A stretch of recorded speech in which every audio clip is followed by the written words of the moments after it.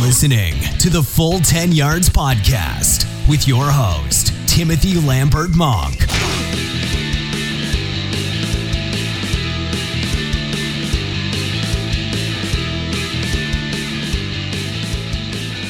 Yes, welcome in to the Full 10 Yards Podcast. Week 1 is in the books. Week 1 is done and dusted, ladies and gentlemen. 16 more weeks to go. What a week it was. And to review the Week 1 action, we have two guests today, our first three-way, which is very exciting. So let's get straight into it. First up, we have Ben Rolfe, who can be found on Twitter at BenRolfe15. He's a sports writer for Fake Pigskin, Rotoballer, and also 99 Yards. And also very quickly on the call, at very late notice, a late substitution, if you will, David Davenport of Tidy NFL. He's the writer and founder of Tidy NFL, and he can be found on Twitter at Dave_TidyNFL.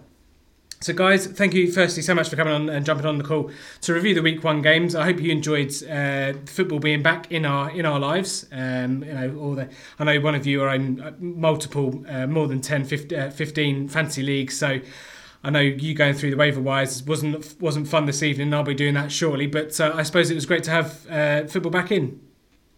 Brilliant. I mean, I don't really watch a huge amount of pre-season. I had to this year because, as well as all those other players, I do a little bit of, I'm the managing editor for the Atlanta Falcons on Full Press coverage. Nice. And we had obviously a big full pre-season play, but it's just so hard to get interested. It's nice to follow the odd guy, but it's really hard to get deep into it. If you're not staying up to watch the game, you can't find that momentum the next morning to pull up a 3-hour pre-season game. So yeah. I didn't hesitate on a Monday morning to pull up the 3 hours of the Packers and Bears game. That was a lot of fun. Yeah, no, totally. Just echo what you said there. And the pre-season for me, this has been my worst pre-season to date. It's been the longest. It's been the most desperate for real football to come back. So yeah, massive relief to get some real football on our screens this weekend. Yeah, absolutely. And obviously we started off that venture Week 1. Atlanta at Philly, like I say, Steve Sarkisian is still more on in the red zone. It is pretty much a carbon copy of the 2017 playoff game where, Falcons were still in it, had a chance to win, going deep into the fourth quarter, even in the last couple of plays of the game. What did you guys, Ben, we'll start with you. What was your main take from the opening game of the season? Oh, it was miserable. Usually that's the best Thursday night football game of the season, and it was grim. The penalty flags were flying. It took me back. I don't know if you guys go to the Wembley games, like all of them, but the Saints-Dolphins game last year, I think the crowd were actually booing before half-time, but not teams. It was a crap game, but they were booing because every time anything significant happened, the refs threw a flag. Yeah. And that's almost how this game felt. I mean, the refs just wanted to be the centre of attention. I can't believe that Julio Jones's long catch wasn't overturned. So things went against both teams. But it feels like, looking back on it, that so many things went against the Falcons that had they just gone the other way, I actually think they would have come out on top. They still would have looked miserable in the red zone, but they would have been able to come out on top just with those little advantages that they disadvantaged from the ref kind of thing. Yeah. What about you, Dave? Do you feel the same? Yeah, totally. Julio Jones, there's no doubt in the guy's ability with 19 targets and as many yards that he did amass through that game. But it's just the red zone work, and it's just the touchdowns again. It was frustrating to watch the Falcons' offense at time. It was 6-3 at half time. I must admit that's poor. I thought I've had enough. I'm going to bed, and I was surprised to wake up to see it had picked up a little bit in the second half. Something that did surprise me massively was JJ for the Eagles, because in the first half it just seemed like Sproles, Clement and Ajayi were taking 1 rep each at the position. Yeah. So to wake up and see that Ajayi had got the stat line that he had was a bit surprising, but clearly time for things moving forward, especially for fantasy owners. Yeah, Ajayi kind of had a sneaky 15 carries. Like, if you watched the game, it didn't really feel like he was in that much. It actually felt like you saw a lot more of Darren Sproles, and I was just having a look to see what Darren Sproles' targets were, and he got 7 targets. So there's kind of a difference. Sproles saw 7 targets to 5 carries, whereas Ajayi got his 15 carries. It just feels like Ajayi had those 2 moments where he broke for touchdowns. So I do worry what this offense is going to look like. Ajayi will get probably 50% of the carries, but he's going to have to score you at least one touchdown a week to really be fantasy relevant, because I don't think he's going to catch many balls. So in PPR leagues, he's almost worthless if he doesn't score a touchdown. Yeah, no, I absolutely agree. Yeah, when I first watched it, because I was away on holiday during Thursday Night Football, so I woke up in the morning and watched like the Game in 40 on Game Pass, and all you saw out the backfield was Darren Sproles. I was thinking, hang on a minute, what's going on here? Because obviously Jay Ajayi's knees, it's been well documented what was going on, his injury niggles there. So it's a bit. He came off the injury report, obviously the practice prior to the game, and. Yeah, no, I was surprised to see the usage, and that kind of put paid to Corey Clement a little bit as well, because there's quite a lot of people that are high on him going into the season. So he's obviously, it feels like to me that the Philly offense and the coaching staff there want to get Sproles a lot more involved, and Corey Clement is probably someone that's going to be dropped quite a lot in leagues for the week 2 waivers. A couple of takes for me. Yeah, the Philly offense was actually quite awful as well. Which it's understandable considering Nick Foles was behind there, but yeah, I agree. The flags ruined the game a little bit, and a few other things go the other way, and including the Julio Jones catch that wasn't a catch. Then the Falcons, I was all over the Falcons pre-season. I heavily bet on them, handicap on the spread. It just didn't kind of work out. I thought the bet was right, but the result didn't happen. Just a bit of news, obviously, going into week 2. They're working out a couple of former Baltimore Raven wide receivers, Kamar Aiken and Brashard Perryman. So that says all you really need to know. Obviously, Carson Wentz and Alshon Jeffrey probably still a couple of weeks away. Yeah, they don't look like they're coming back anytime soon. I know they were trying out Corey Coleman, who just signed with the Patriots. Yep. We just talked about the Philadelphia rushing. I'm really interested to see how Atlanta do it, because considering this game never got out of Atlanta's hands, so they were only really trading for a few minutes relatively in this game. They only carried the ball 18 times, and I know Devonta Freeman came out with a knee injury at the end, but he 6 yards a carry. I know he had one rush of 20 yards, but it just seems odd that they went away from the rush so much and just put it in Matt Ryan's hands, because the best way to stop a pass rush like the Philadelphia Eagles is to run the ball, and we will see the Patriots show the Falcons this week how to handle a pass rush. Because they're facing the Jags, I think they'll run the ball to try and pass rush down and then let Brady get rid of the ball.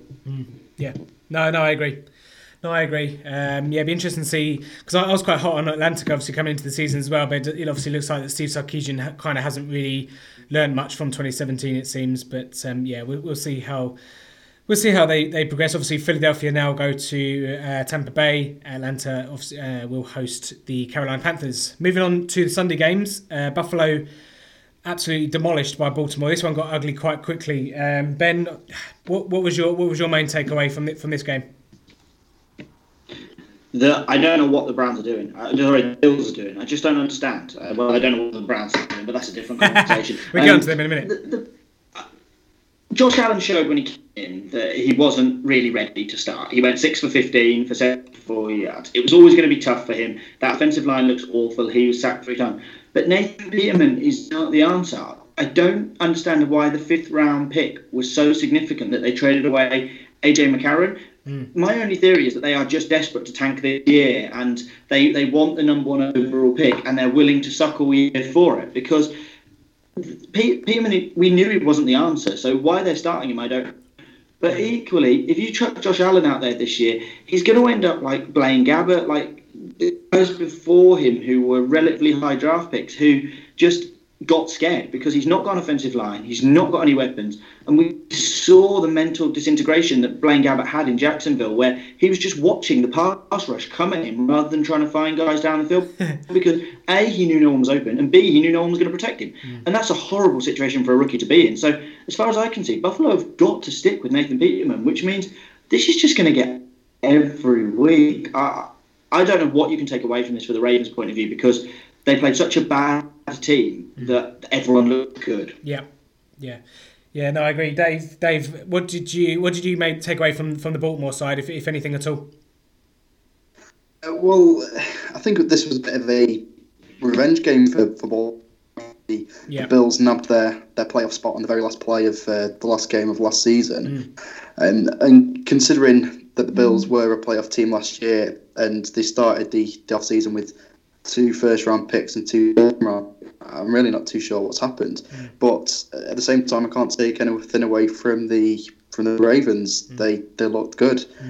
Defensively, a Harbaugh defense is always going to do. It's always going to do pretty well, and obviously they absolutely dominated the Bills.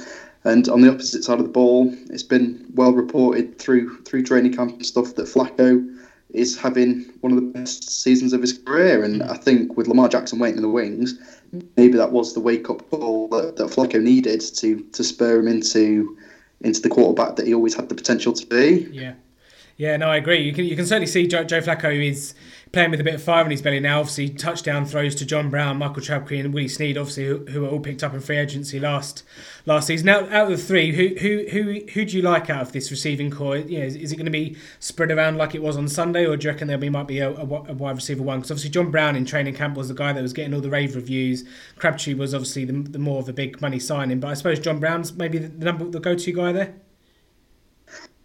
Yeah, I'd say Crabtree, just as he has been in Oakland for the past few years, is just your solid 800 yards, maybe 8-10 if we're lucky touchdowns.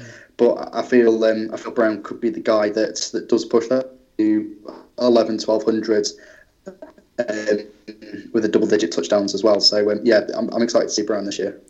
Yeah, I think Brown's probably going to be your week-to-week more consistent contributor. If your league puts a particular emphasis on touchdowns, then I think Crabtree's a good red zone threat. He's hard to ignore. A kind of sneaky receiving option if you're looking for a tight end in really deep leagues. Max Williams catching 3 of his 3 targets. He came out of the draft with really high upside, and Nick Boyle caught 3 out of 3. So Boyle had more targets, but Williams was arguably more efficient. So it'll be interesting to see what they do this week. But I do fear it's going to be a real share it around situation, and we're going to see 6 or 7 people get 5 targets a week, which is going to be really concerning.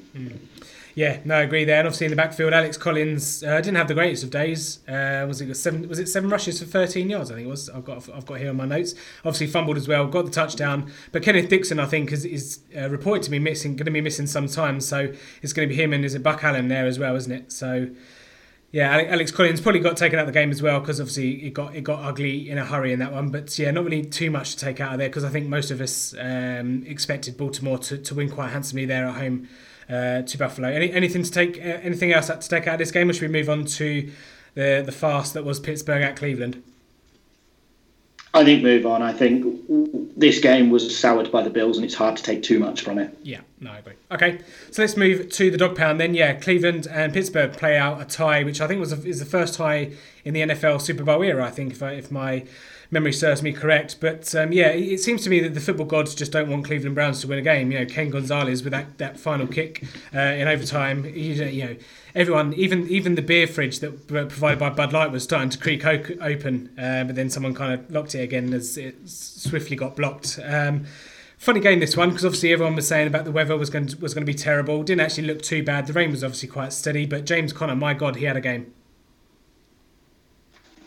Yeah, he did well. He stepped up. He did what he needs to do. Of course, now we have to hear about how this team doesn't really need Le'Veon Bell, but that's just not understanding what Le'Veon Bell brings to this team. I mean, James Conner had a great week, but he got a lot of work. I mean, 31 carries and 6 targets. That is a hell of a lot of work. And with the passing side of the offense seeming to struggle, they had yards almost just because of the amount of time that they had on the field in the end. But it wasn't an impressive performance from Ben with 3 interceptions. So I don't expect James Conner to load it up every week. I think if he is on the odd waiver wire, you've got to go and get him just in case. Yeah. But I just think there's going to be a massive overreaction to him this week. Oh, yeah. I do worry that the Pittsburgh go back to the air next week.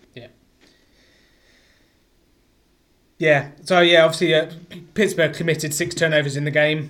Browns had a +5 turnover differential, and teams that since the Browns have rejoined the NFL, teams with a 5+ or more turnover differential are 132, 4-1, and the Cleveland Browns account for 2 of those losses, and obviously that tie as well. So yeah, I mean the football gods just don't like Cleveland. So yeah, but the one thing I took from the Cleveland Browns is Carlos Hyde is the back to own there, because obviously he kind of made Nick Chubb and Duke Johnson a bit irrelevant really there, Dave. Hyde had a great game on the ground, which, being a 49ers fan, I've seen a lot of over the last few years, and I think he is just waiting for his opportunity. I think he didn't perhaps fit into Shanahan's scheme as well as we'd have liked to have done, and it was time for him to go. Come in, he had a nice run. He did. I think he'd be a nice compliment to Hyde, and then Duke Johnson obviously as well in the passing game. We all know how dangerous he can be there. I think Tyrod had probably one of the worst 23-point fantasy performances, throwing the ball 4 times, completing just 15 of those. It wasn't exactly setting the world alight. But I think Jarvis Landry's made his mark in that offense already with his 7 receptions, off 15 targets. The guy got 15 looks. Now, if they can hit more times, then Landry is going to be fantastic for them this season. Yeah. Yeah, the other thing I want to point out as well, probably would go unnoticed considering the end score line and all the other storylines going. Denzel Ward had a fantastic game. He was brilliant. He lived fully up to the billing, and he didn't look lost covering Antonio Brown, and that's perhaps more important than the 2 interceptions. Yeah, absolutely. No, really, obviously he had 2 interceptions, and really was worthy of his number 5 pick there in the draft. But again, I know it probably feel like a defeat for the Cleveland Browns. Obviously they're used to that anyway over the last 2 years anyway, but. Yeah, at least they've got positives to take out of this game, and obviously Pittsburgh less so. Where do we think, David, this Le'Veon Bell situation, how it ends up? Do you reckon he plays week 2? Probably not. Well, I've heard reports that he's not going to turn up till week 8. I've heard reports that he'll be back on Sunday. So your guess is as good as mine. I would like to see him back because teams that have spent the first round pick on him, we don't like to see the guys go out so quickly. But personally, from watching the whole situation, I'd say to stay out for the rest of the season. I'll say Pittsburgh and you are done. It's clear that you're not going to be playing there again next season. Yep. And James Conner, the young guy, the guy that Pittsburgh loves, let him have the season now. Yeah.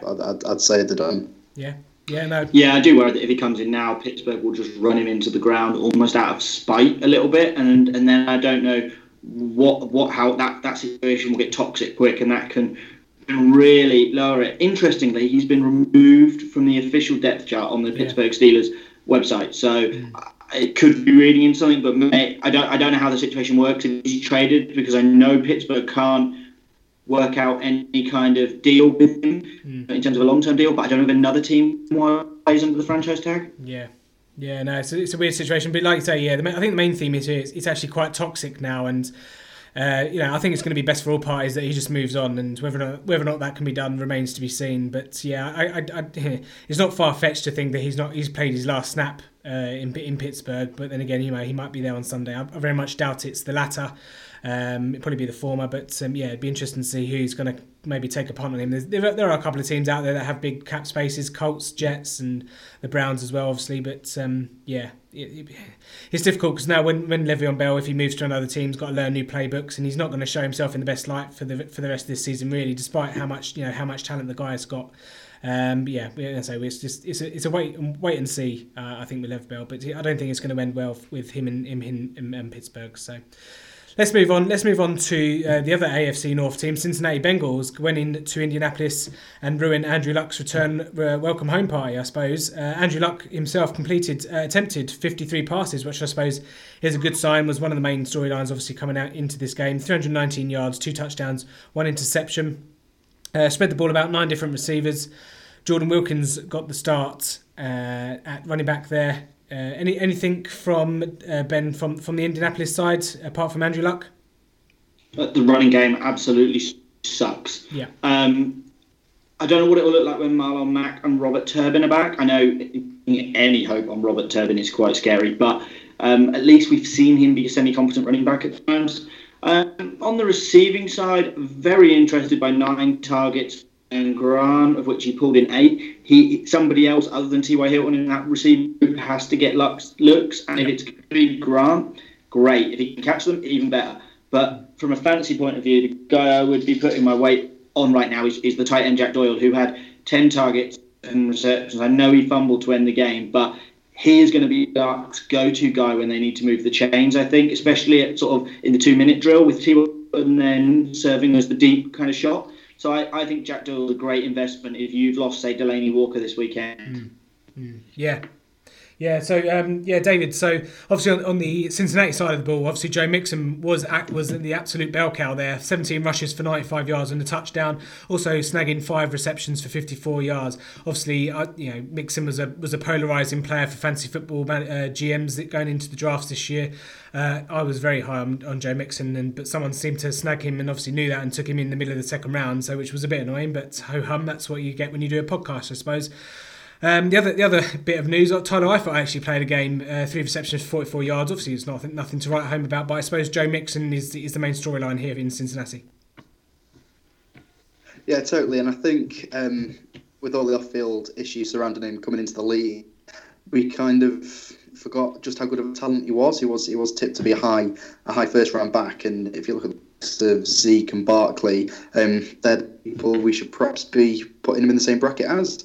And last season he didn't quite get the chance because that Cincinnati offense was terrible. The offensive line was poor, but hopefully now if he can have a full season of in the new offense, he can really grind out that bell cow role. We'll see a big season from him. A definite RB1 candidate.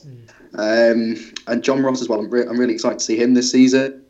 Despite the fact he only had the 2 targets for 1 reception, it was a 3 touchdown. And we've got to remember this guy is well, as far as the dash goes, this guy is faster than Tyreek Hill.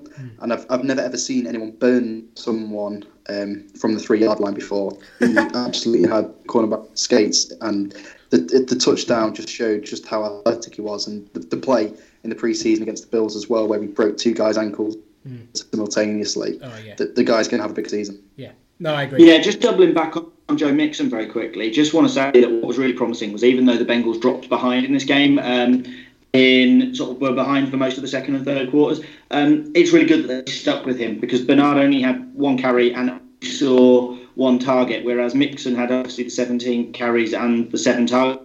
Yeah. Really promising if you're a Joe Mixon owner, because I kind of expected once they fell behind that we might see death by Giovanni Bernard just trying to go up-tempo offense. Really promising signs, and I agree on John Ross. I think as the season grows, he's going to become a really big fantasy weapon. Yeah. No, I agree there. Cool. Yes, that's Cincinnati obviously picking up the win there in Indianapolis. So let's move on to the Tennessee-Miami game. I'm just going to check to see if they've actually finished playing now. Yes, they have. That's great. I think it was over 4 hours of delays in this game due to weather, thunder and lightning or what have you. So it's a bit hard to really kind of get anything from this game because the ebbs and flows, it wasn't really a full game, if you like. And I don't know what it is about Miami in their first game of the season. Obviously, the first game last season was postponed, obviously against Tampa Bay due to the hurricane. But I suppose Kenny Stills was finally repaid everyone's faith in him. For those that followed him over the last couple of years, 4 receptions, over 100 yards, 2 touchdowns. Ben, was anything else in the Miami side that kind of stuck out to you? Yeah, the only thing to just be careful of with Kenny Stills is that one of them was a 75-yard touchdown reception, which obviously really pads the stat line. It takes it from a sort of 4 reception, 40 yards up to a 4 reception, 106 yards. Yeah. So just beware of that he may not have big numbers like that. It's going to rely on him breaking big plays. Yeah. I thought the Frank Gore line was interesting. 9 carries, 61 yards, 6.8 yards per carry. Yeah. Kenyon Drake is probably the lead running back there. He got the majority of the carries. I'm really sorry, my cat's going nuts in the background. That's what that stupid noise is. She makes an appearance on all of my podcasts, unfortunately. Nah. So I think Kenyon Drake's still the guy, but Frank Gore if he carries the way he carried against Tennessee, he is going to vulture carries, and that's really concerning if you're a Kenyon Drake owner. Yeah, absolutely. And similarly on the other side, David, they obviously Dion Lewis. absolutely demolished all the hopes and dreams of Derrick Henry owners. Got 66% of the touches there in the backfield. Out-touched Henry 21-11. Out-snapped him 70% to 30%, which is 49 snaps to 20. Third down, 14 snaps to 0. And in the red zone, 6-2. So it's Derrick Henry. What do you do if you own him? I can't say I'm surprised, to be honest. I've been hot on Dion Lewis this whole off season. Yeah. I think with Henry living under DeMarco Murray's shadow, if Henry can live under anybody's shadow, I think with DeMarco Murray finally giving the key to the backfield, or so we thought, everybody automatically assumed that Henry was in for a massive year. I know that I kept him in a couple of keeper leagues this year just because I thought that he was going to be the guy, but teams don't make moves for players like Dion Lewis if there aren't doubts surrounding Derrick Henry. Yeah. Yes, Derrick Henry is this big-bodied guy.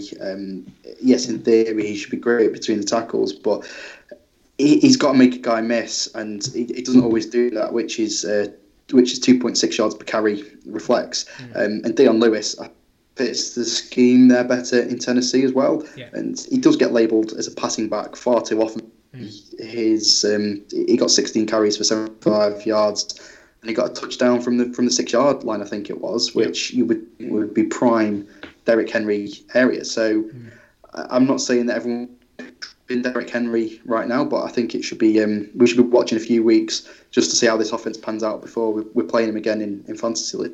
Yeah, I mean, so I'm a New England Patriots fan, and I watched a lot of Dion Lewis last year. Interestingly, the stats say that he had most of his carries full on first and second down, and most of his snaps came on first and second down. Yeah.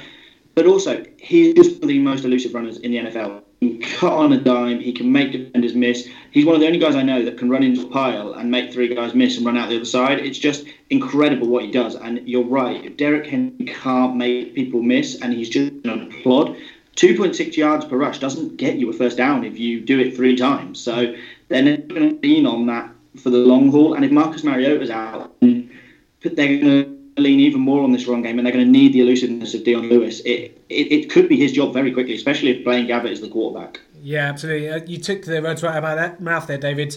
It's the scheme for me. Obviously, Matt LaFleur there.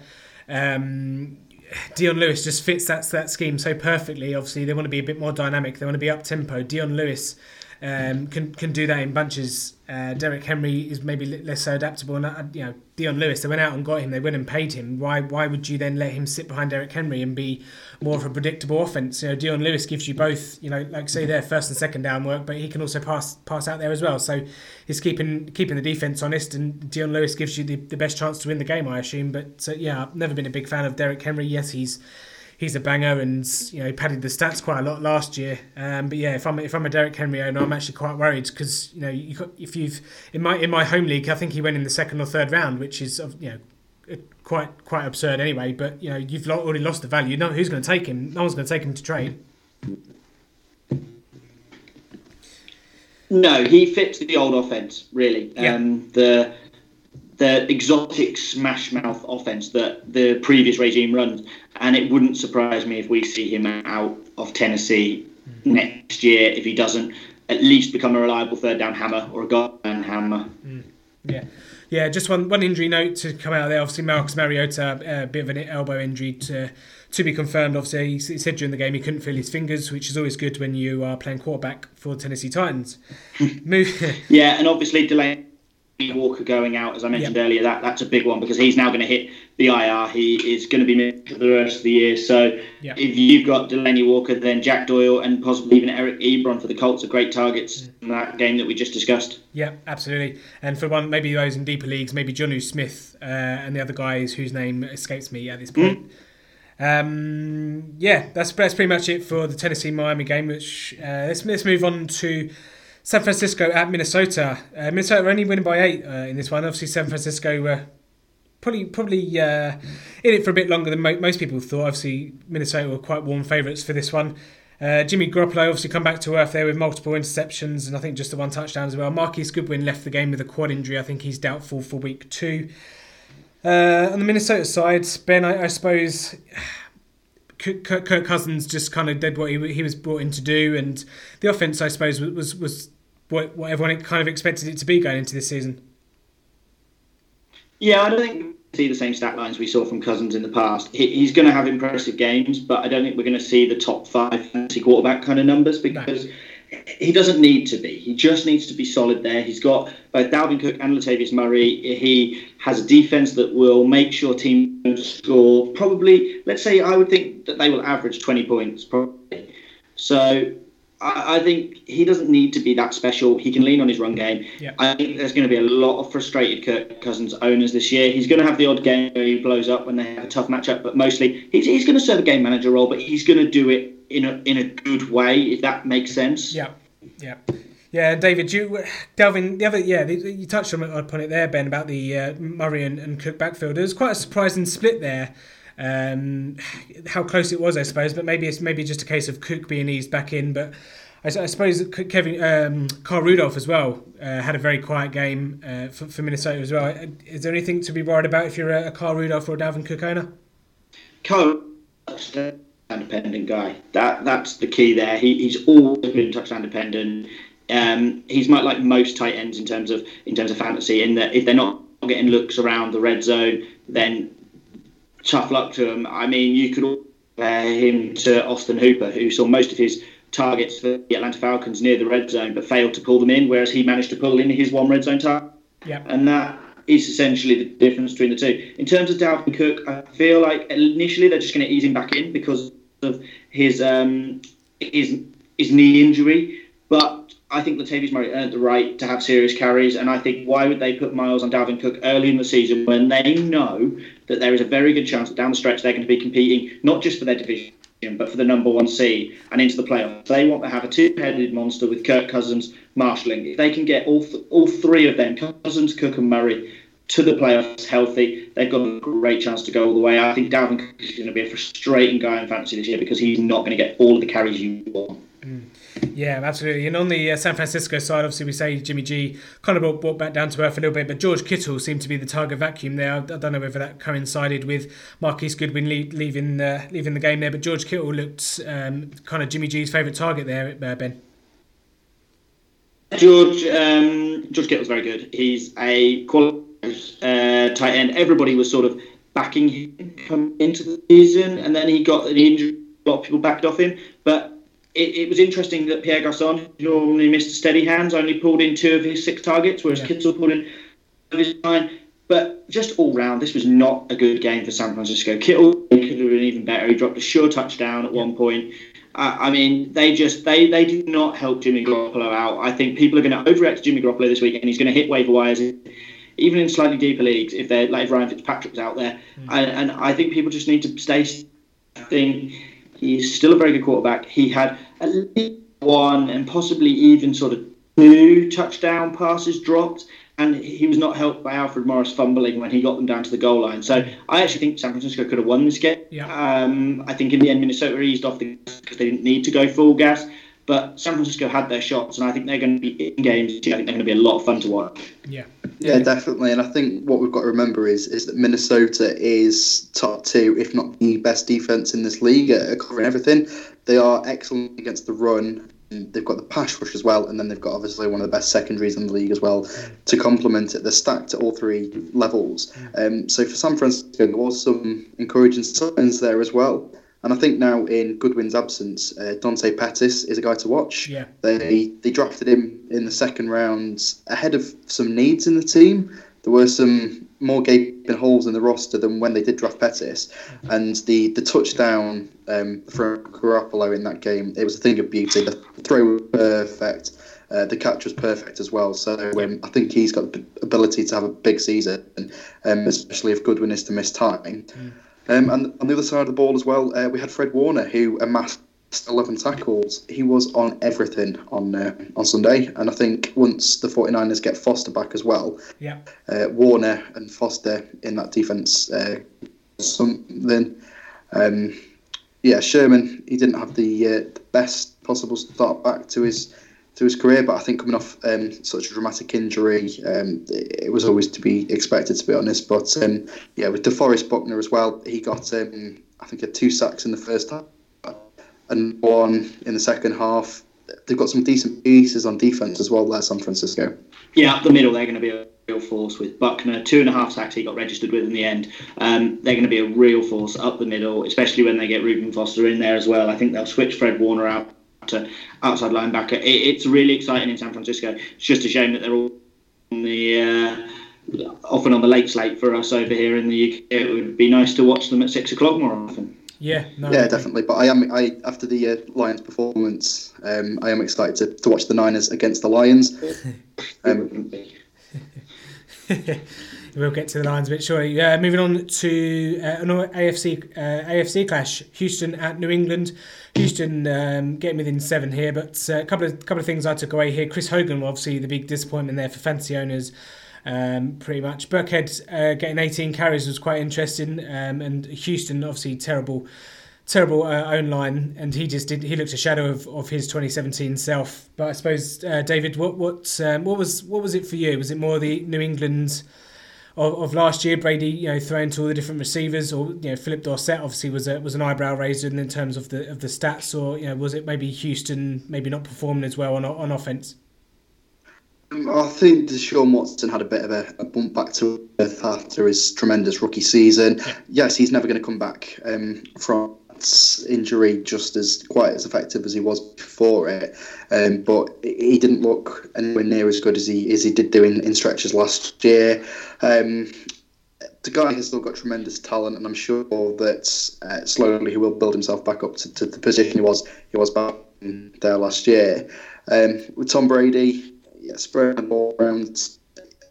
A lot of it went to Gronkowski, though. It's watching Gronkowski run up the seam is a thing of beauty, and the guy got 7 of his 8 targets for 123 yards and a touchdown as well. If the guy stays healthy, he's going to be a wide receiver one, let alone a tight end one. So fantasy owners will be rewarded with their 3rd, 4th round pick in some cases that they had to invest on him, though. But apart from that New England offense until Michelle back, and we've seen just how many carries Michelle gets compared to Burkhead. I'm not really taking any other pieces of that offense apart from Gronk. Yeah, no, I agree. Yeah, it's a tough one with both of them. I think the O-line really let Deshaun Watson down, and that was a big concern for many people coming into the season. They made the New England defense look like world beaters, and I can assure you they are not. I mean, they're never going to be as bad as they were last year because they were horrific last year, but they're not what they looked in this game. They hit Deshaun Watson continuously. Interestingly, with Gronk, the new tackle rules are really going to help because players just can't lay the helmet on him. However, at some point, someone is going to, and if the Patriots keep throwing to him 8 times a game, I do fear they're not going to have him for the playoffs.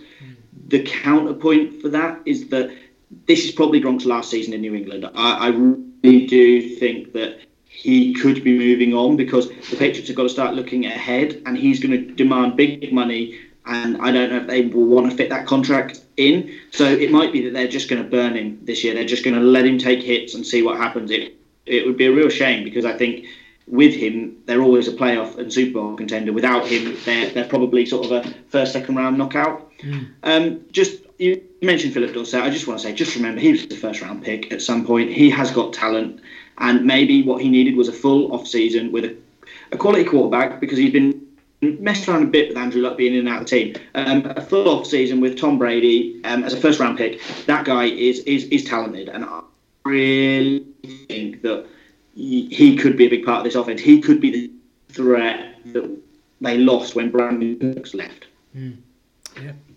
Yeah, be interesting to see how obviously that develops. Obviously, you mentioned there at the top of the podcast that Corey Coleman has obviously been signed over there, so it'll be interesting to see what happens there. Knowing the Patriots will probably cut him in a couple of days anyway. But we'll move on from Houston at New England to the eyebrow raiser, or the last man standing coupon buster, I suppose. Tampa Bay going into New Orleans and absolutely demolishing the New Orleans Saints defense, nearly putting up a 50 burger on them. Not many people saw this one coming, Ben. No, I absolutely didn't. I was back in New Orleans all the way. I didn't quite think they were going to blow the Bucs out of the water because I saw some regression coming from their defense. But I didn't expect them to actually lose in this style. I thought it was going to be like a high-scoring game, sort of. But I thought maybe the Saints would be the ones that came out on top, 40-3 35, something like that. I think Bucks would hang around. Ryan Fitzpatrick has games like this. I think if you go back through his career, you will find the odd game where he just puts the team back and does the job. I mean, 5 touchdowns, 4 throwing and 1 rushing. He was just immense. And I know they joked on the Bill Simmons podcast that maybe it's just because when you give an Ivy League brain this long to watch tape and prepare for one team, he's always going to be able to pick out all their weaknesses. But it's going to be interesting if he has 2 more good weeks, which I don't think he can do, what they do when Jameis comes back.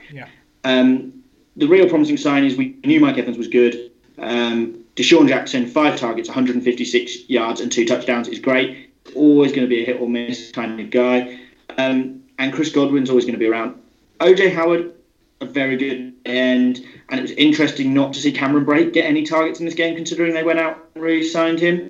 But the big story's got to be the Saints defense. I mean, if they're going to be that bad all year, offensive players are going to have an absolute storm of the day against them. I'm going out and adding Tyrod Taylor in some deeper leagues this week to be my quarterback to stream against the Saints, because why not? No, I like it. Just give you some quarterback stats out there. Ryan Fitzpatrick, 21 of 28, 417 yards and 4 touchdowns. Obviously had the rushing touchdown there as well. Drew Brees was 37 of 45. My Jesus. 439 yards and 3 touchdowns as well. So fancy points for absolutely everyone pretty much in that game, apart from Cameron Brate, really. And of course Ronald Jones owners, where he was made inactive obviously before the start of the game, which was quite interesting. It doesn't seem to be going all too well for Ronald Jones there over in Tampa Bay. David, do you just want to maybe have a quick word on Alvin Kamara? Alvin Kamara, he's the guy. He was the first round pick in fantasy leagues this year, and he rewarded fantasy owners with first round pick stats. His yards per carry is impressive as one might have hoped, but the Saints only had 13 rushes in total. So I think there was a gaping hole there for Mark Ingram to come back in week 4. Yes, they've picked up Mike Gillislee. Yes, they brought in Williams, but 13 rushes, I think that is part success to the Tampa Bay here. If the Saints had perhaps run the ball 25 times, Tampa Bay's time on the clock would have been restricted massively, and maybe the Saints could have got the win here. So I don't think Kamara's yards per carry is too much to worry about, because he needs to be used sparingly. He needs to be used as the complement to Mark Ingram, but he still managed to 2 red zone touchdowns from that, and obviously he had the big receiving game as well, which to have a running back who got 112 yards when the wide receiver 1 had 17 targets is quite something. Yeah, I think the other thing as well, I think this is going to be pretty much an outlier game for all the kind of stats for all the wide receivers, running backs and all that, and especially Ryan Fitzpatrick, who obviously travels to Philadelphia. They welcome Philadelphia next week. But yeah, I mean, there was fantasy points everywhere. It'd be interesting to see actually how many people pick up Ryan Fitzpatrick. I know there'll be some leagues where people do, because that's what people do. People are stupid. It's just one of those crazy week 1 shootout games that are funky and can't really explain. And that's obviously why Tampa Bay won and pretty much knocked out half of most of last man standing competitions all over the world, to be quite honest. But let's move on to probably maybe a slightly more predictable result. Jacksonville just squeezing past the New York Giants 20-15. Odell Beckham Jr. had a nice game. I think he had 11 receptions, over 100 yards. I haven't got the exact numbers in front of me. He should absolutely eat next week against the Dallas Cowboys. And obviously Fournette went out with a bit of a hammy injury. Obviously it says that he should be okay for next week, but that remains to be seen. TJ Yeldon is maybe a hot name to pick up off of waivers. And then the other one, Ben, Saquon Barkley, 68-yard touchdown. Didn't really do much apart from that, really. It kind of rescued his night. I mean, 68 yards out of 106. So we're looking at, 40-ish, just under 40 yards on his other 17 carries. It was always going to be tough for him against this Jags defense. I think he'll be great. I think we've seen here that even in a game where they were trailing for large periods of the game, they were committed to giving him the ball. You don't spend your second overall pick not to give the guy the ball. On the receiving side, Odell Beckham having that performance against AJ Bouye and Jalen Ramsey, extremely promising. he is going to feast when he faces lesser. I mean, even like the Eagles, like you saw what Hugh Jones did, and Odell Beckham's more than capable of those numbers. Very promising. Sterling Shepard getting 7 targets, really, really promising. I think there was a couple that he should have caught down near the end zone as well, which would have made his day even better. I just think this Giants defense is going to be solid for fantasy, but only for those kind of main guys. Saquon, Odell, Sterling Shepard, and Evan Ingram's going to be red zone dependent. I think Ingram right least the third target after Barkley, Shepard, and Beckham. Yeah. So I think there's going to be a lot of people very disappointed if they drafted Evan Ingram. Yeah, no, I agree. Although again against Dallas, he should at least score a touchdown against Dallas Cowboys next week. David, is there anything else in the Jacksonville New York Giants game for you?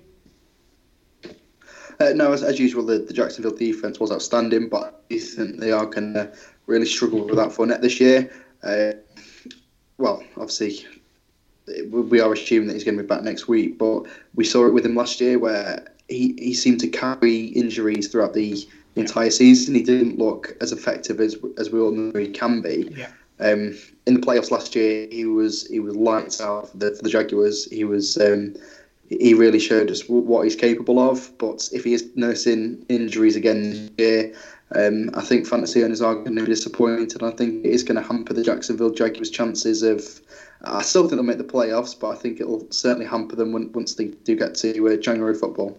Yeah, the trouble with the Jags is that they need to lean on Fournette to get to the playoffs, but they need to lean on Fournette once they're in the playoffs. So it's kind of a sticky situation. I think you're going to find that this is going to be a really ugly game when Jacksonville meet New England this week. Yeah. I think you're going to find two teams who probably expect to meet in the playoffs, playing a bit of poker, not showing their hand.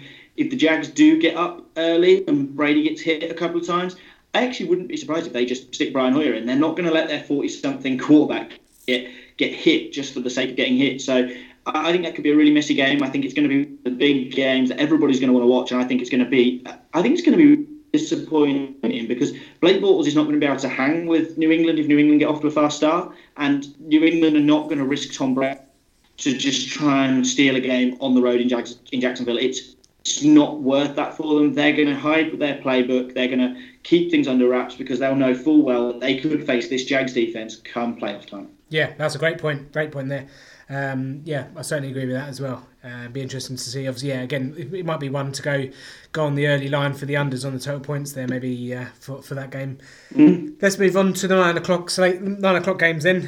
Kansas City, Los Angeles Chargers. Patrick Mahomes put on a show. Tyreek Hill, my word, 91 punt return TD, 7 receptions, 169 yards, and 2 touchdowns as well. My God, what performance, guys, from Ben. Should we start with you, Patrick Mahomes, Tyreek Hill? Yeah, it was a lot of fun. I mean, Los Angeles defense was lacking Joey Bosa, and that's obviously going to make a huge difference. Mahomes at time, some of his throws were incredible. Like the way he flicks his arm just reminds me of the way Aaron Rodgers does it. I mean, I'm not saying he is Aaron Rodgers, but it's just the way that he's just able to generate that power just with almost a flick of the wrist. And then when he wants to go deep, he absolutely unloads. And that's exactly what we see Rodgers do. Most of the time he just flicks his wrist and fires it in there. And when he needs to unload, he can. I think that Mahomes is going to look for Tyreek Hill regularly because Patrick Mahomes' depth reading is deep after I go shallow.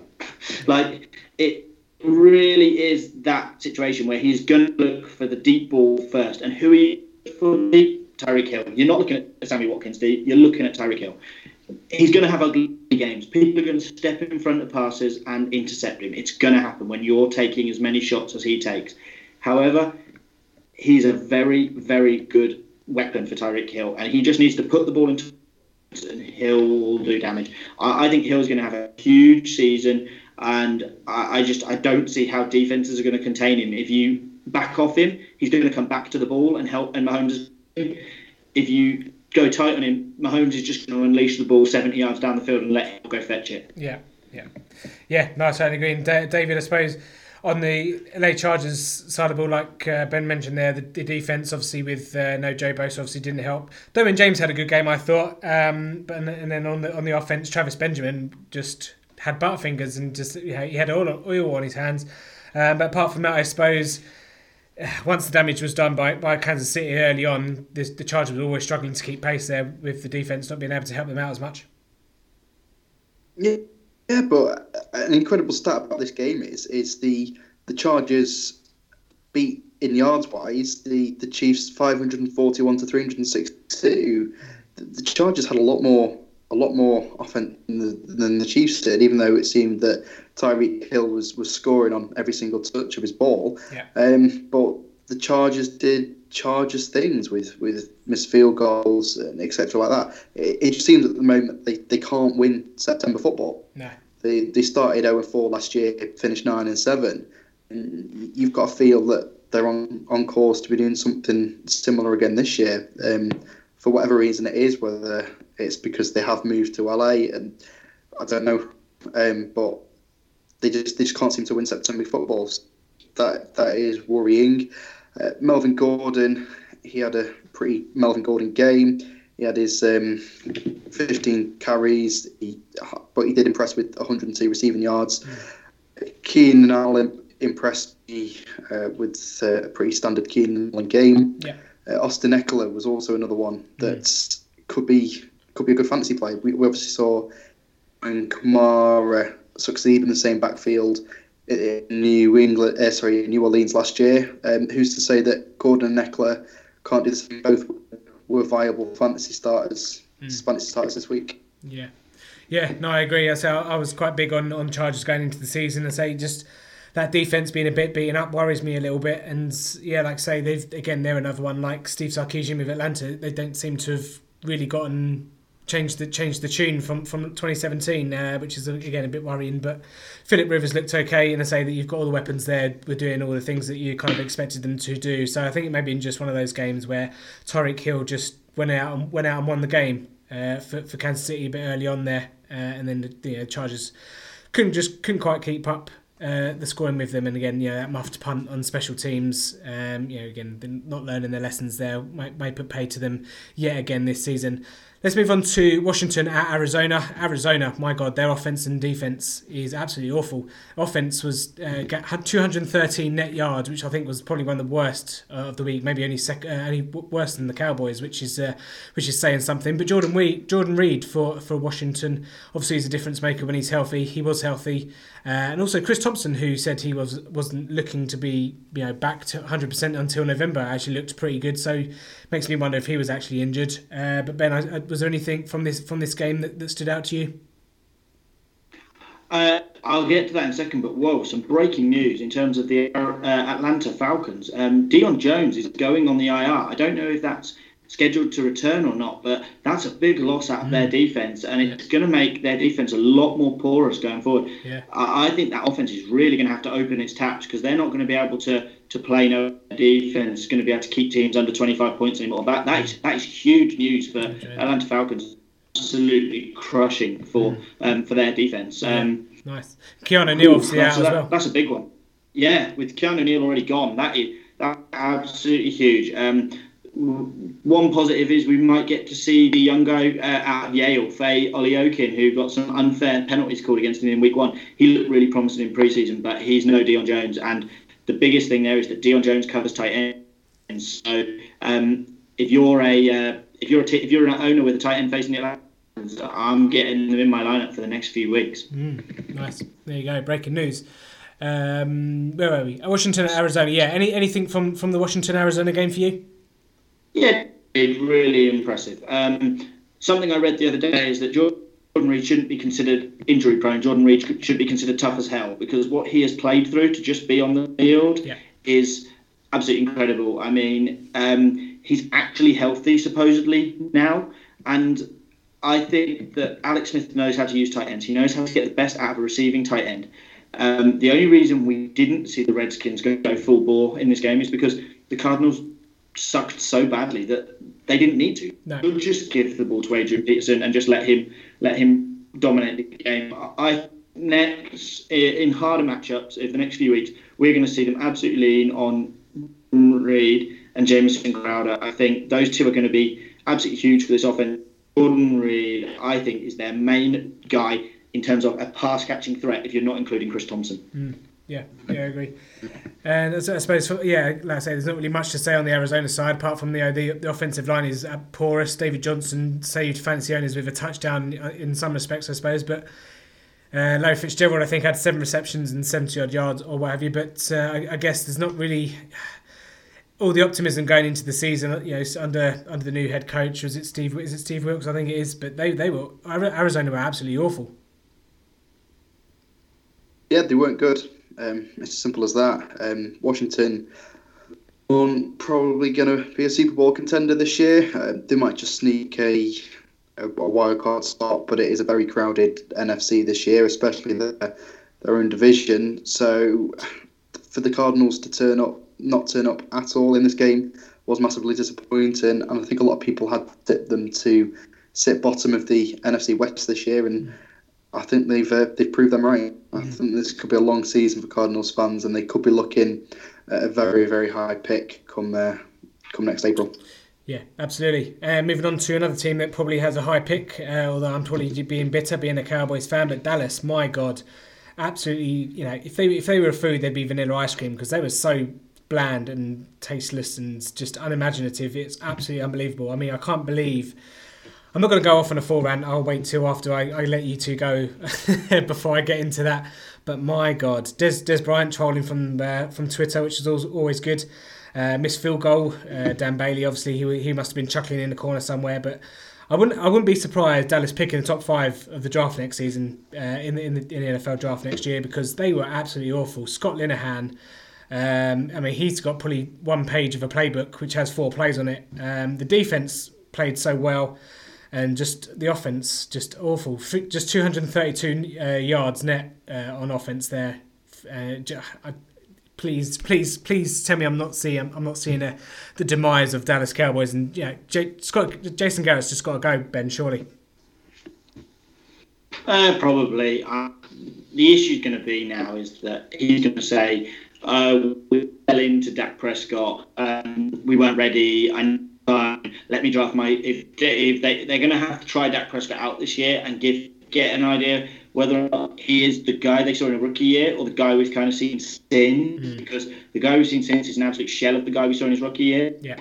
If he's not the guy, then Jason Garrett might be able to buy himself more time by just saying, let me draft and develop a quarterback, let me bring you another Tony Romo kind of thing, which is going to sound stupid because he didn't really Tony Romo. He lucked into Tony Romo the same way he lucked into Dak Prescott in a way.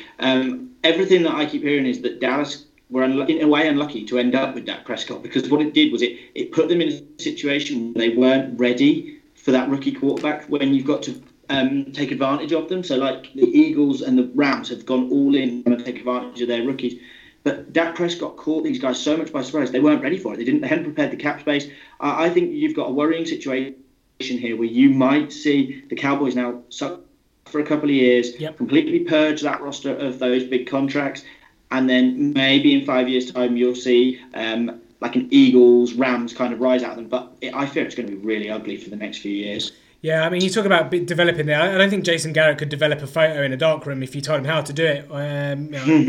It's just awful. He just stands there and claps his hands, and it infuriates me so much. It's unbelievable.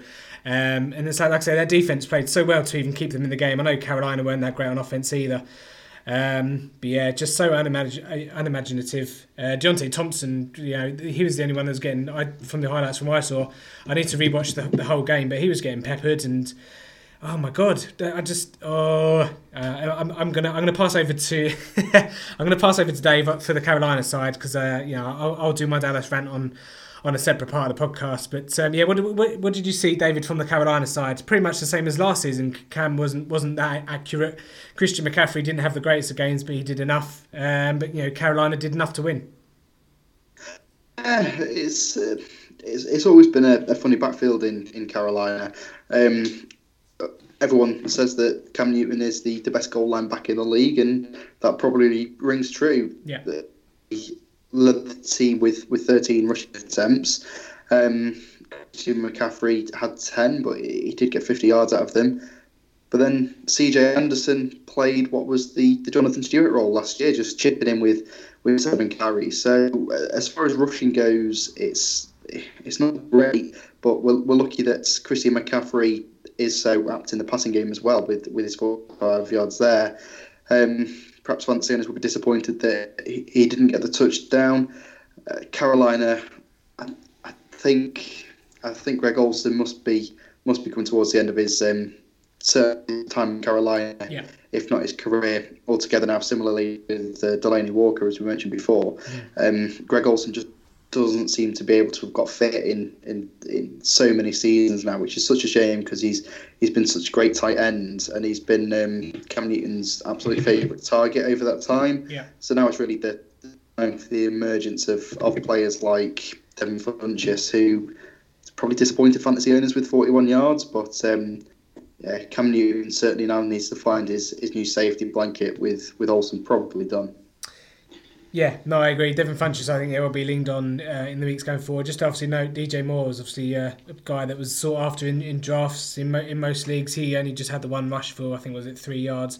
So it'll be interesting to see what happens to him in the coming weeks. He's certainly a drop candidate if those kind of performances are replicated. But let's move on to Seattle at Denver. Good game, this one. 27-24, Denver, the home team, take it. Emmanuel Sanders had himself a game, 10 receptions, 135 yards and a touchdown. But I think the most surprising one was the backfield here. Philip Lindsay getting the workload he did, Ben. Yeah, that was really interesting. I obviously, like everyone else, thought it was going to be Royce Freeman. And I do think we will still see Freeman get plenty of work. He got 15 carries as well. They both ended up with actually identical lines on the rushing. Royce Freeman just didn't get the same look out of the backfield in the passing game, but I think they're going to be really frustrating. I'm not sure that it's going to be dead even every week, but I'm also not sure who's going to be the guy to stand out. In terms of the wide receivers, it's really funny. They kept cutting this game on red zone, and I don't remember Demaryius Thomas actually catching a ball, but he ended 6 for 63 with a touchdown. Case Keenum loves guys that can go and get the ball where he puts it, and Emmanuel Sanders and Demaryius Thomas are actually really good wide receivers. So I think they are going to really prosper under him this year. I think that they're going to have really solid games. Obviously, they will go missing for the odd game, but if you drafted them, you're really lucky because Emmanuel Sanders and Demaryius Thomas you could get at really good values. Thomas could easily be a top 10 wide receiver, and he was going outside the top 20, and Sanders was going so low, it's almost... Yeah, I agree. And on the Seattle side, David, Doug Baldwin obviously left the game knee injury, separate to his knee injury that he's been struggling with all off-season. I think it's an MCL sprain. I think grade 2, if my memory serves me correct. So he's going to miss likely week 2, if not week 3 as well. I suppose Tyler Lockett's the guy to target there, as well as Brandon Marshall, obviously, who got the touchdown. But Rashad Penny was a bit more involved than maybe some people thought. Yeah, Penny, he had the same amount of carries as Carson did, and didn't impress with him at all. He had 1.1 yards per carry, which is pretty awful, really, whereas Carson impressed with his 7.3 yards per carry. What interested me was the fact that Russell Wilson only rushed twice for the 5 yards. Obviously, that's such a massive part of his game. Yeah. They did seem to rely on the pass a lot more, and Will Dissly, he was going into the game as the third string tight end. He put up a big game. If anybody started him in fantasy, then hats off to you, because I don't think anybody saw that coming. But like you say, Rashad Penny. Sorry, go on. If you're starting Will Dissly in Fantasy Football League, your account should be deleted, to be quite honest.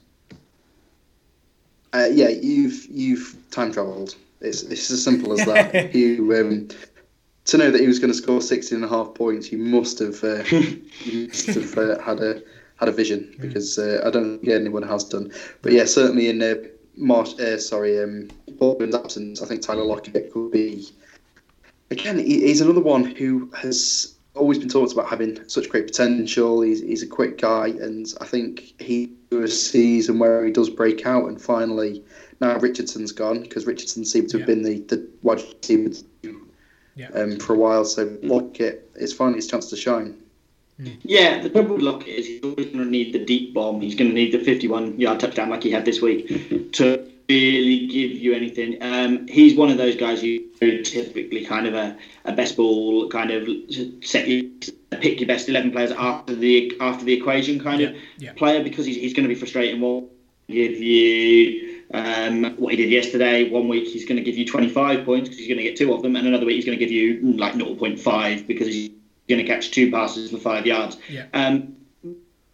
Marshall's going to be the main target in this, and then the 2 running backs. That's the way I see it. Disley and Vanette are going to see the odd target, but I'm not sure Disley's going to have another game like that. He's not going to be able to creep up on people like he did this week. No, I agree. Let's move on to the Sunday night game. Heartbreaker in Green Bay for Chicago. Aaron Rodgers is the man, even if he only has one leg. Interesting game, this one. Obviously, Chicago blew a 20-point lead. Chicago looked really good in that first half. Khalil Mack, despite all of his efforts in invigorating that Chicago defense, obviously succumbed to the greatness of Aaron Rodgers. What was the main David? What was the storyline from this one? Was it Aaron Rodgers winning on one leg, or? Oh, first of all, with Khalil Mack, obviously it's Aaron Donald was the highest paid defensive player for all of about 2 weeks before Mack was in a blockbuster trade to Chicago and blew all defensive contracts out of the water. So obviously a lot of eyes were on him, almost to the point where Aaron Rodgers' return went a little bit under the radar. It was almost a bit underrated that he'd spent a lot of last season out. So for Aaron Rodgers, I think people almost take it for granted just how good he's going to be. But yeah, even on one leg, he saved the day against the Green Bay. And hopefully it's not too bad, because I think for football fans, nobody hates Aaron Rodgers. He's Mr. Nice Guy, and he's just such an unbelievable talent. I think he makes football better for everybody. So hopefully we can get a full season out of him, and I think he's going to be an MVP candidate. Yeah, absolutely. And it's quite interesting to see. He seemed a bit out of it in the interview afterwards, but maybe that's for the drug testers to go and sort that one out. But Ben, I suppose on the Chicago side, I suppose there's still a lot to take away from there. Obviously, Khalil Mack fitted in quite nicely and had himself a game. Defense, the offense was poor, obviously in the second half, not being able to capitalise on the 20-point lead. Maybe they got a bit, full of themselves a little bit and thought they had the job done, which is obviously always dangerous when you're in Green Bay against Aaron Rodgers. But is there any takes from the Chicago side? They got defensive. It was kind of scary the way they backed off as quickly as they did. Jordan Howard was a monster. Unlucky to not get in the end zone. That obviously went to Mitchell Trubisky. 15 carries for 82 yards. That's going to be a very typical Jordan Howard line. Great to see that he got 5 targets for reception. Yeah. That's absolutely stunning. He actually out-targeted and out-reception Tariq Cohen. Yeah. Now, partly that defenses know they have to account now for Tariq Cohen, whereas they're not necessarily accounting as much for Jordan Howard. So the Bears will be able to make use of that mismatch at least for a little while. Yeah. Allen Robinson, great. Taylor Gabriel is going to be very hit or miss. He might catch one deep one.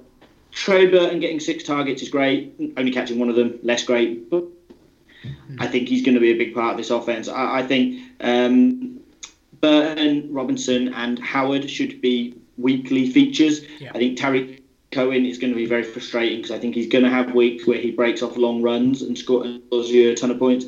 But he's also going to have extremely frustrating weeks where he doesn't. But this game just came down to Aaron Rodgers, didn't it? And if he's healthy, Randall Cobb, Devontae Adams, even Geronimo Allison all have great value. If he's not healthy, it's maybe Devontae Adams and Randall Cobb, and that's it, because there's no value there.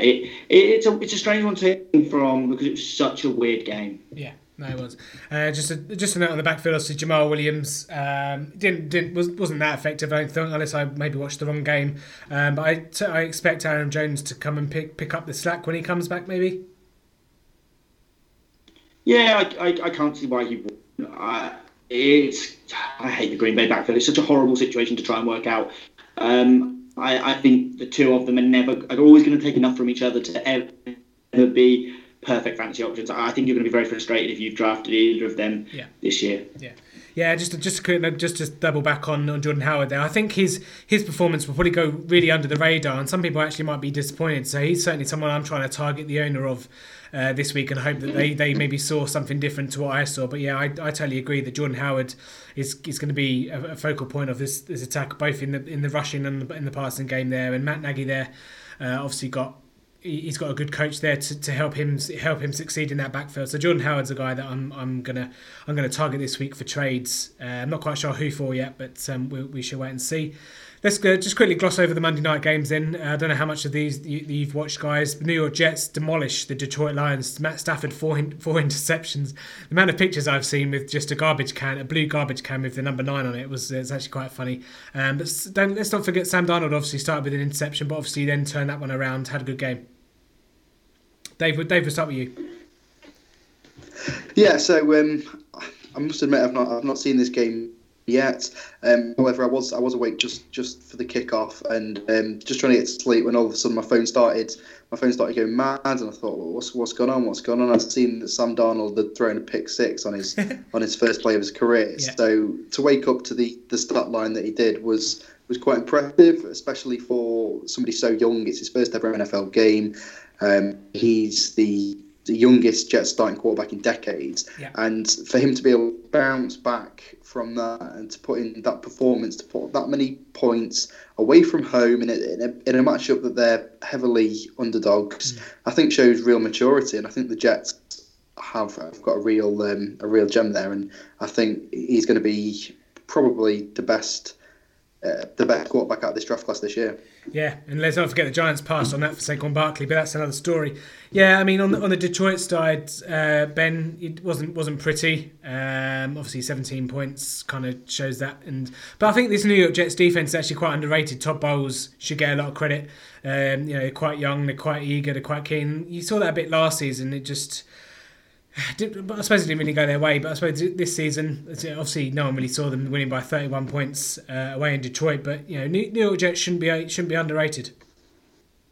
No, they shouldn't. I think Detroit had real chances to not take this game away, but to stay in it. Marvin Jones dropped a long target, diving. It wasn't easy, but I feel like he missed a couple of opportunities in the end zone to come down with the ball. Probably sort of 50-50 balls, and you wouldn't expect him to come down with them. Kenny Golladay is the big star here. We all thought he was going to be featured last year. We went crazy for him. He wasn't really. 7 receptions on 12 targets for 114 yards. Really impressive. I think he is going to be a beast part of this offense this year. I just want to mention on Sam Darnold. Yeah, after the pick 6, he only then failed to complete 4 passes. However, the Robbie Anderson touchdown basically hands the Detroit defender on the way into Robbie Anderson's hands, so that could very easily have gone different if that makes sense. It could have very easily been the other way, so that's quite concerning. I just want to end talking about the rushing performances here. The Jets absolutely beasted with their double-headed monster, with Crowell going for 100 yards on 10 carries and Powell having 60 yards. Both of them, really interestingly, blocked brilliantly. I know Crowell benefited from a 62-yard breakaway play, but both of them beautifully picked up blitzes. Crowell absolutely took someone's knees from them in a block, which is what you want if you're going to have Sam Darnold there, and it's going to be really hard to pick between the two. And unfortunately, much than anybody else, they're gonna feast off each other, and it's such a shame. One of them probably will come out on top. But the contrast between them and what Detroit had was just ugly. Detroit, LeGarrette Blount looked like he was plodding. And I remember thinking that a couple of years ago with the Patriots, and then he came good for them. So I think he's a guy that needs to build into the season. But I don't know if Detroit are going to have the patience to just let him build into the season. And their rushing game was so terrible. They had to just throw. And Deron Lee's second interception was just because he went, yeah, they aren't running this. And he just dropped back into pass coverage and picked off Stafford for the second time. They've got to get that rushing game going, or Stafford isn't going to stand a chance. He's going to get hit hard, and he's going to struggle to throw completions. That rushing game is a mess. They need to commit to somebody, and they need that person to be successful. And of that backfield, it's got to be Kerryon Johnson, because we've seen Theo Riddick, we've seen what LeGarrette Blount looks like. And they've either got to say, right, we're giving LeGarrette Blount all the carries and we're going to hope he builds through the season, or they've got to go to Kerryon Johnson and say, right, this is your show now. Yeah. But there's a problem in Detroit. I think it's 68 games now since they've had a 100-yard rusher in a single game. This is dating back to Reggie Bush in 2013. So they brought in Abdullah who didn't live up to the expectation. Riddick's always been there, but Riddick is not a 100-yard rusher in a game. Riddick is the perfect complementary back. So, like you say, they've got to hand it over to Johnson, who they have drafted, and by all reports is going to be the guy. But then they've brought Blount in as well, who, like I say, is the plodding guy who is capable of getting that 100-yard game. So it seems like they still haven't got that clear path there. No. And to sum up perfectly, they need that to help Stafford out, because Stafford is one of the best quarterbacks in the league, perhaps top 10. He needs that support because he can't do it all himself week in, week out. The way to win in this league is with short 4-yard passes, the way Brady's done it for years, or it's to run the game off the play action, the way that the Phillies did it, the way that Atlanta did it the year they were successful, the way Houston do it. That's the way to be successful in this league now. And if you can't run off that play action, and you're not a quarterback, and you haven't got an offense designed around quick 3-second plays like the Patriots had, you can't succeed. And the Lions have golden tape, but their whole offense is a vertical kind of playing system. And to do that, you need to buy time, and you need a rushing game. I agree with you. My concern is that LeGarrette Blount just looked slow, and it's been a long time since LeGarrette Blount just looked slow. He's always been a plodder, but there just looked to be nothing there. And we saw him get marginalised by the Eagles down the stretch last year, and they even traded for JJ. I saw the writing on the wall. I wouldn't be surprised if LeGarrette Blount either sneakily ends up on the IR or he is cut before long. Yeah, no, I agree. One final point for me on this game. I noticed, I only watched the highlights or the game in 40 or whatever it was, but I noticed that the Jets actually played the same formation and the same play quite a lot of times. It was a sweep. The wide receiver doing a sweep round. It's the same play that the Sam Darnold's first play where it did the interception. If you watch the highlights package, they play quite a lot of those same snaps and those same formations. I don't know if it's just me or if it's just the fact that that is coincidental about the highlights. But yeah, they played quite a lot of the same type of play there, which was quite interesting, because I kept thinking that I was watching a loop and Game Pass was being temperamental, but no, it wasn't. But yeah, I don't know if anyone else noticed that. No, they kept playing really shallow for Darnold's first game, and they didn't need to do anything more because Detroit just couldn't hang with them. Yeah. But teams will now see that, and unless they're going to adjust, Darnold is not a guy to go and pick up on waivers, is what I'm saying here. The guy who's going to pick up from this offense is Quincy Enunwa. It's Kenny Golladay from the Detroit side, and it's Quincy Enunwa. Enunwa saw, I think, 11 of the 21 targets for the Jets, and I don't see that changing. He was a beast 2 years ago. He was due to be a beast last year. Yeah. He will be a beast this year. Yeah. Okay, moving on to the final game then. The Rams at Oakland. Rams pulling away towards the end there. Again, haven't really seen too much of this one, but Amari Cooper only one target. Jared Cook seemed to be getting everything from what I saw in the highlights, and Gurley and the Rams defense pretty much doing what they did last season. David, we'll start with you. Yeah, once again, this looks like a typical Rams performance. John said he was taking it back to 1998 with his rushing game, and they finished with 23 rushes. They went down early. They had to rely on the passing game again with Derek Carr, 40 passes. I think even someone as egotistical as Gruden couldn't really stick to what he promised. And it's just a mess for the Raiders. I think how someone can be an Oakland Raider fan this year is beyond me, knowing that the team is going to up sticks and move to Las Vegas so soon, especially after the hiring of John Gruden as well. I think they fully deserve to go 0-16 this year, and they could well do. Yeah. And Ben, anything? Would you be worried if you're an Amari Cooper owner?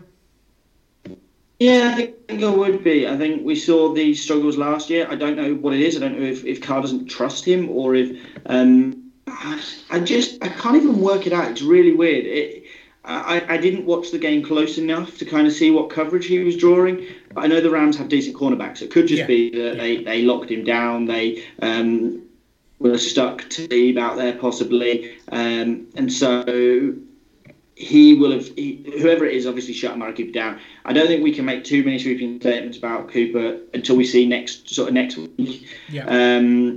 They play in Denver. That's not going to be easy either, but Denver's cornerbacks are not great. So we should see Cooper, whether they obviously gave him a rush as well, so they're obviously trying to get him involved. So I wouldn't drop him, but what I wouldn't do is I'll probably start him next week. I think I'd be more frustrated if I started him and he had another 1.8 fantasy points than I would if I just sat him and then he went crazy, because at least then I'd feel confident for the rest of the year. But I feel like one of my friends had Amari Cooper last year in a fantasy league, and he bemoaned every week that the week he sat Amari Cooper, he went crazy. Yeah. Started him, he didn't do anything. Yeah. I fear it's going to be a lot like that this year. Yeah, no, I agree. No, certainly agree with that one. And say Oakland, I need to go back and see how Marshawn Lynch ran last night as well, just to see what he's kind of like. But he looked, from the couple of rushes I saw, he still looked quite lean and quite into it as well. So signs are good for Marshawn Lynch owners there. But obviously the game script kind of went a little bit for them. Okay, so that's pretty much week 1 in the book. So should we just go around the table and pick out maybe some biggest winners or biggest losers, or the main takeaway maybe from week 1? Ben, do you want to start? Yeah, really hard in the preseason. Austin Eckler had a great game as the second foil to Melvin Gordon. The Chargers, they've not got Joey Bosa, and they're going to be in a lot of shootouts this year, and they're going to lean on that passing game. Austin Eckler is the passing back, absolutely. I know Melvin Gordon had a lot. Eckler just, it's probably very stereotypical, but just think Danny Woodhead. That's kind of how he strikes me. So he's a guy that I'm definitely looking out for. And just somebody from that Rams game that I found really interesting is Robert Woods, 9 targets, joint highest targets with Cooper Kupp, but only pulled in 3. Don't give up on Robert Woods. He had some real chances on deep shots last night, and it just didn't come together for him. I really think that Robert Woods will in for a monster year. David, how about you? I'm liking the Bengals offense massively this year. I think with AJ Green, if he can find some of the form he's always been good, but there have been years where he has been one of the best wide receivers in the league. And I think if he can regain that form again, if Tyler Eifert can remain healthy, then he's going to be a red zone touchdown machine. John Ross, like I mentioned before, he's going to be exciting. And to top it all off, they've got a great running back in Joe Mixon as well. So I think that offense for me is going to be fun to watch. Yeah, I agree. You stole my Joe Mixon one, but yeah, I think for me, obviously Dallas, being a very Dallas-centric person, I don't think it's a hot take to think that Dallas Cowboys are not going to play a playoff game until Jason Garrett and Scott Linehan go from this team. I can't see us playing a playoff game for the next couple of years. And like I say, we mentioned earlier, it might even take a couple of years where we just get everyone out, all the big contracts out, start again, center it around Zeke, because the offensive line will be gone by that point. But yeah, I'm not enthused at all being a Dallas fan, and we could say it's not far-fetched to think that we could be a top 5 pick in the 2019 NFL draft alongside Arizona and I don't know some other bashful team. The other kind of hot takeaways I had, Kansas City could be one of the higher point scorers this season. Obviously, that Tyreek Hill could be one of the highest scoring fantasy players this year. What else have I got? Saints defense could be a bad defense of old, maybe not the one we saw last year. So they're kind of my two or three takeaways. Just before we wrap up, then, guys, do you maybe give us one name to drop and one name to add for waiver wires this week? Dave, we'll start with you. For me, someone that I'm going to be adding. We mentioned that Kenny Stills had the long touchdown reception, but he is pretty much the receiver there in Miami, and Tannehill did look good. It was good to see Tannehill back after such a long time. And someone else I mentioned before, Dante Pettis as well. If Goodwin is out, Pettis could easily be the wide receiver 1 in San Francisco. Yeah. And especially with someone as accurate as Jimmy Garoppolo under centre, that could be a match made in heaven this year. I'm dropping Tariq Cohen. I thought he could be used similarly to Tyreek Hill in Matt Nagy's offense, but it just didn't seem to go perfectly right for him last night. I'm dropping Cohen. Cool. Ben, how about you? So I've mentioned Eckler, but I think it's going to be Quincy Enunwa from a wide receiver point of view. Obviously, you're dropping all of your kind of injured guys, but I'm trying to think who I was super concerned about a little while ago. You just got to look at who's not receiving targets. That's what's going to be key. Amari Cooper is not someone I'm dropping this week, but he's someone I'm very concerned about. Right. But there are a lot of guys around the NFL. Chris Hogan, he got a lot of targets but didn't pull them in. If Dorsett's going to be a big part of that offense, going to be trouble. I don't want to give up on anyone too early, so it's going to take an extraordinary performance to get me to give up on people. But there was enough injuries around the NFL this week where you're going to be picking people up without needing to look at serious dropping. Like Delaney Walker, guys like that are going to be making way on your NFL roster for the guys like Quincy Enunwa. I think you've got to go out and get these guys that saw a big target share in week, especially guys with rookie quarterbacks, because once they have their guy, they tend to lock in on them. Yeah, totally agree there. The one person I had to drop, who I assume most people will be dropping. And in fact, some of my leagues I've already seen him being dropped. Is Corey Clement. He obviously Darren Sproles and Jay Ajayi there kind of makes Corey Clement the odd man out. He's obviously the change of pace for Jay Ajayi. He's still similar. Jay Ajayi, like maybe if Jay Ajayi goes down, then it's a different story. But quite a lot of people just started Corey Clement on the hype going into the season. Obviously, his decent run in the playoffs last season, and obviously in the Super Bowl as well. He's a guy that's probably a candidate for the most dropped guy for the waivers for week 1. Quincy Enunwa and Austin Eckler were two I had down as well, and Chris Godwin was the other as well. He made some fantastic catches. Deshaun Jackson, I think, has an injury niggle, is doubtful for week 2 as well, so he could be a hot guy to target. Cameron Brake could be another one for the candidate for the drop candidacy for the waivers as well. So those are my waivers and drops for the week. But that pretty much rounds us up, which is good because I have 7% left on my tablet/battery. So guys, really appreciate you coming on, David, especially at such short notice to cover the week 1 games. Really enjoyed the insight there, and you can get the guys. You can get Ben at BenRolf15 and David at Dave_Tidy NFL. Really appreciate it. I do look at some of the stuff that you write, and obviously I came on your show last week, Dave, and didn't totally embarrass myself on the Tidy NFL podcast there with the trivia. But I'm not going to be winning any prizes, that's for sure. But appreciate you both coming on, and hopefully we'll have you on at some point in the future. Yeah, no worries. Thanks for having me, and I look forward to being on again sometime. Yeah, thanks for having me. I look forward to it as well. Been great. Cool. Well, I hope you have successful fantasy football seasons, and all the best for week 2 and onwards. Yeah, see. Cool. Thank you. You too. So there you have it. That was week 1 with David Davenport and Ben Rolfe, and obviously myself as well. Just before we let you go, obviously Thursday night football this week is Cincinnati at Baltimore. No, it's not. It's Baltimore at Cincinnati. Be an interesting game, that one. AFC North battle. Obviously with the tie between Pittsburgh and Cleveland on Sunday, both teams will be looking to try and go 2-0. It'll be fascinating to see how Joe Flacco and co get on against that Bengals defence, and it's hard to take away from week 1 there against Buffalo what Baltimore are actually like. And Cincinnati, I think as well, faced a poor team in Indianapolis there, especially on offence as well. So it'd be quite interesting to see where those two are kind of in the power rankings there, and who's better than the other. Again, Thursday night games are never usually the greatest of spectacles, but that one should be quite an interesting defensive affair, probably a low-scoring one if I had to pick. I don't know what the line is off the top of my head. I think it'd probably be a couple of points in Baltimore's favour.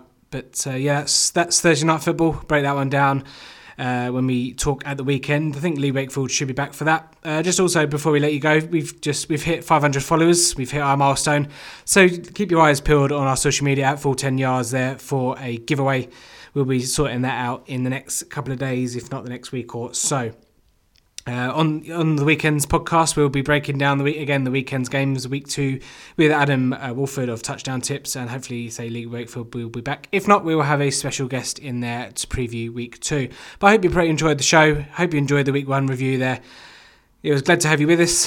Thank you so much for joining us and listening. If you're not already a subscriber to the podcast on iTunes or wherever your podcast distributions are found, please give us a subscribe. Please give us a review. That would be more than appreciated. But we will talk to you later on in the week. Enjoy the waiver wires. I hope you get everyone that you want to. I hope you pick up maybe Quincy Numba, Austin Eckler or the like. If not, unlucky, we can try it again next week. But that's going to do it for today's show. We'll speak to you in a couple of days' time. In the great words of Kevin Cadle, it's bye-bye for now. Bye-bye.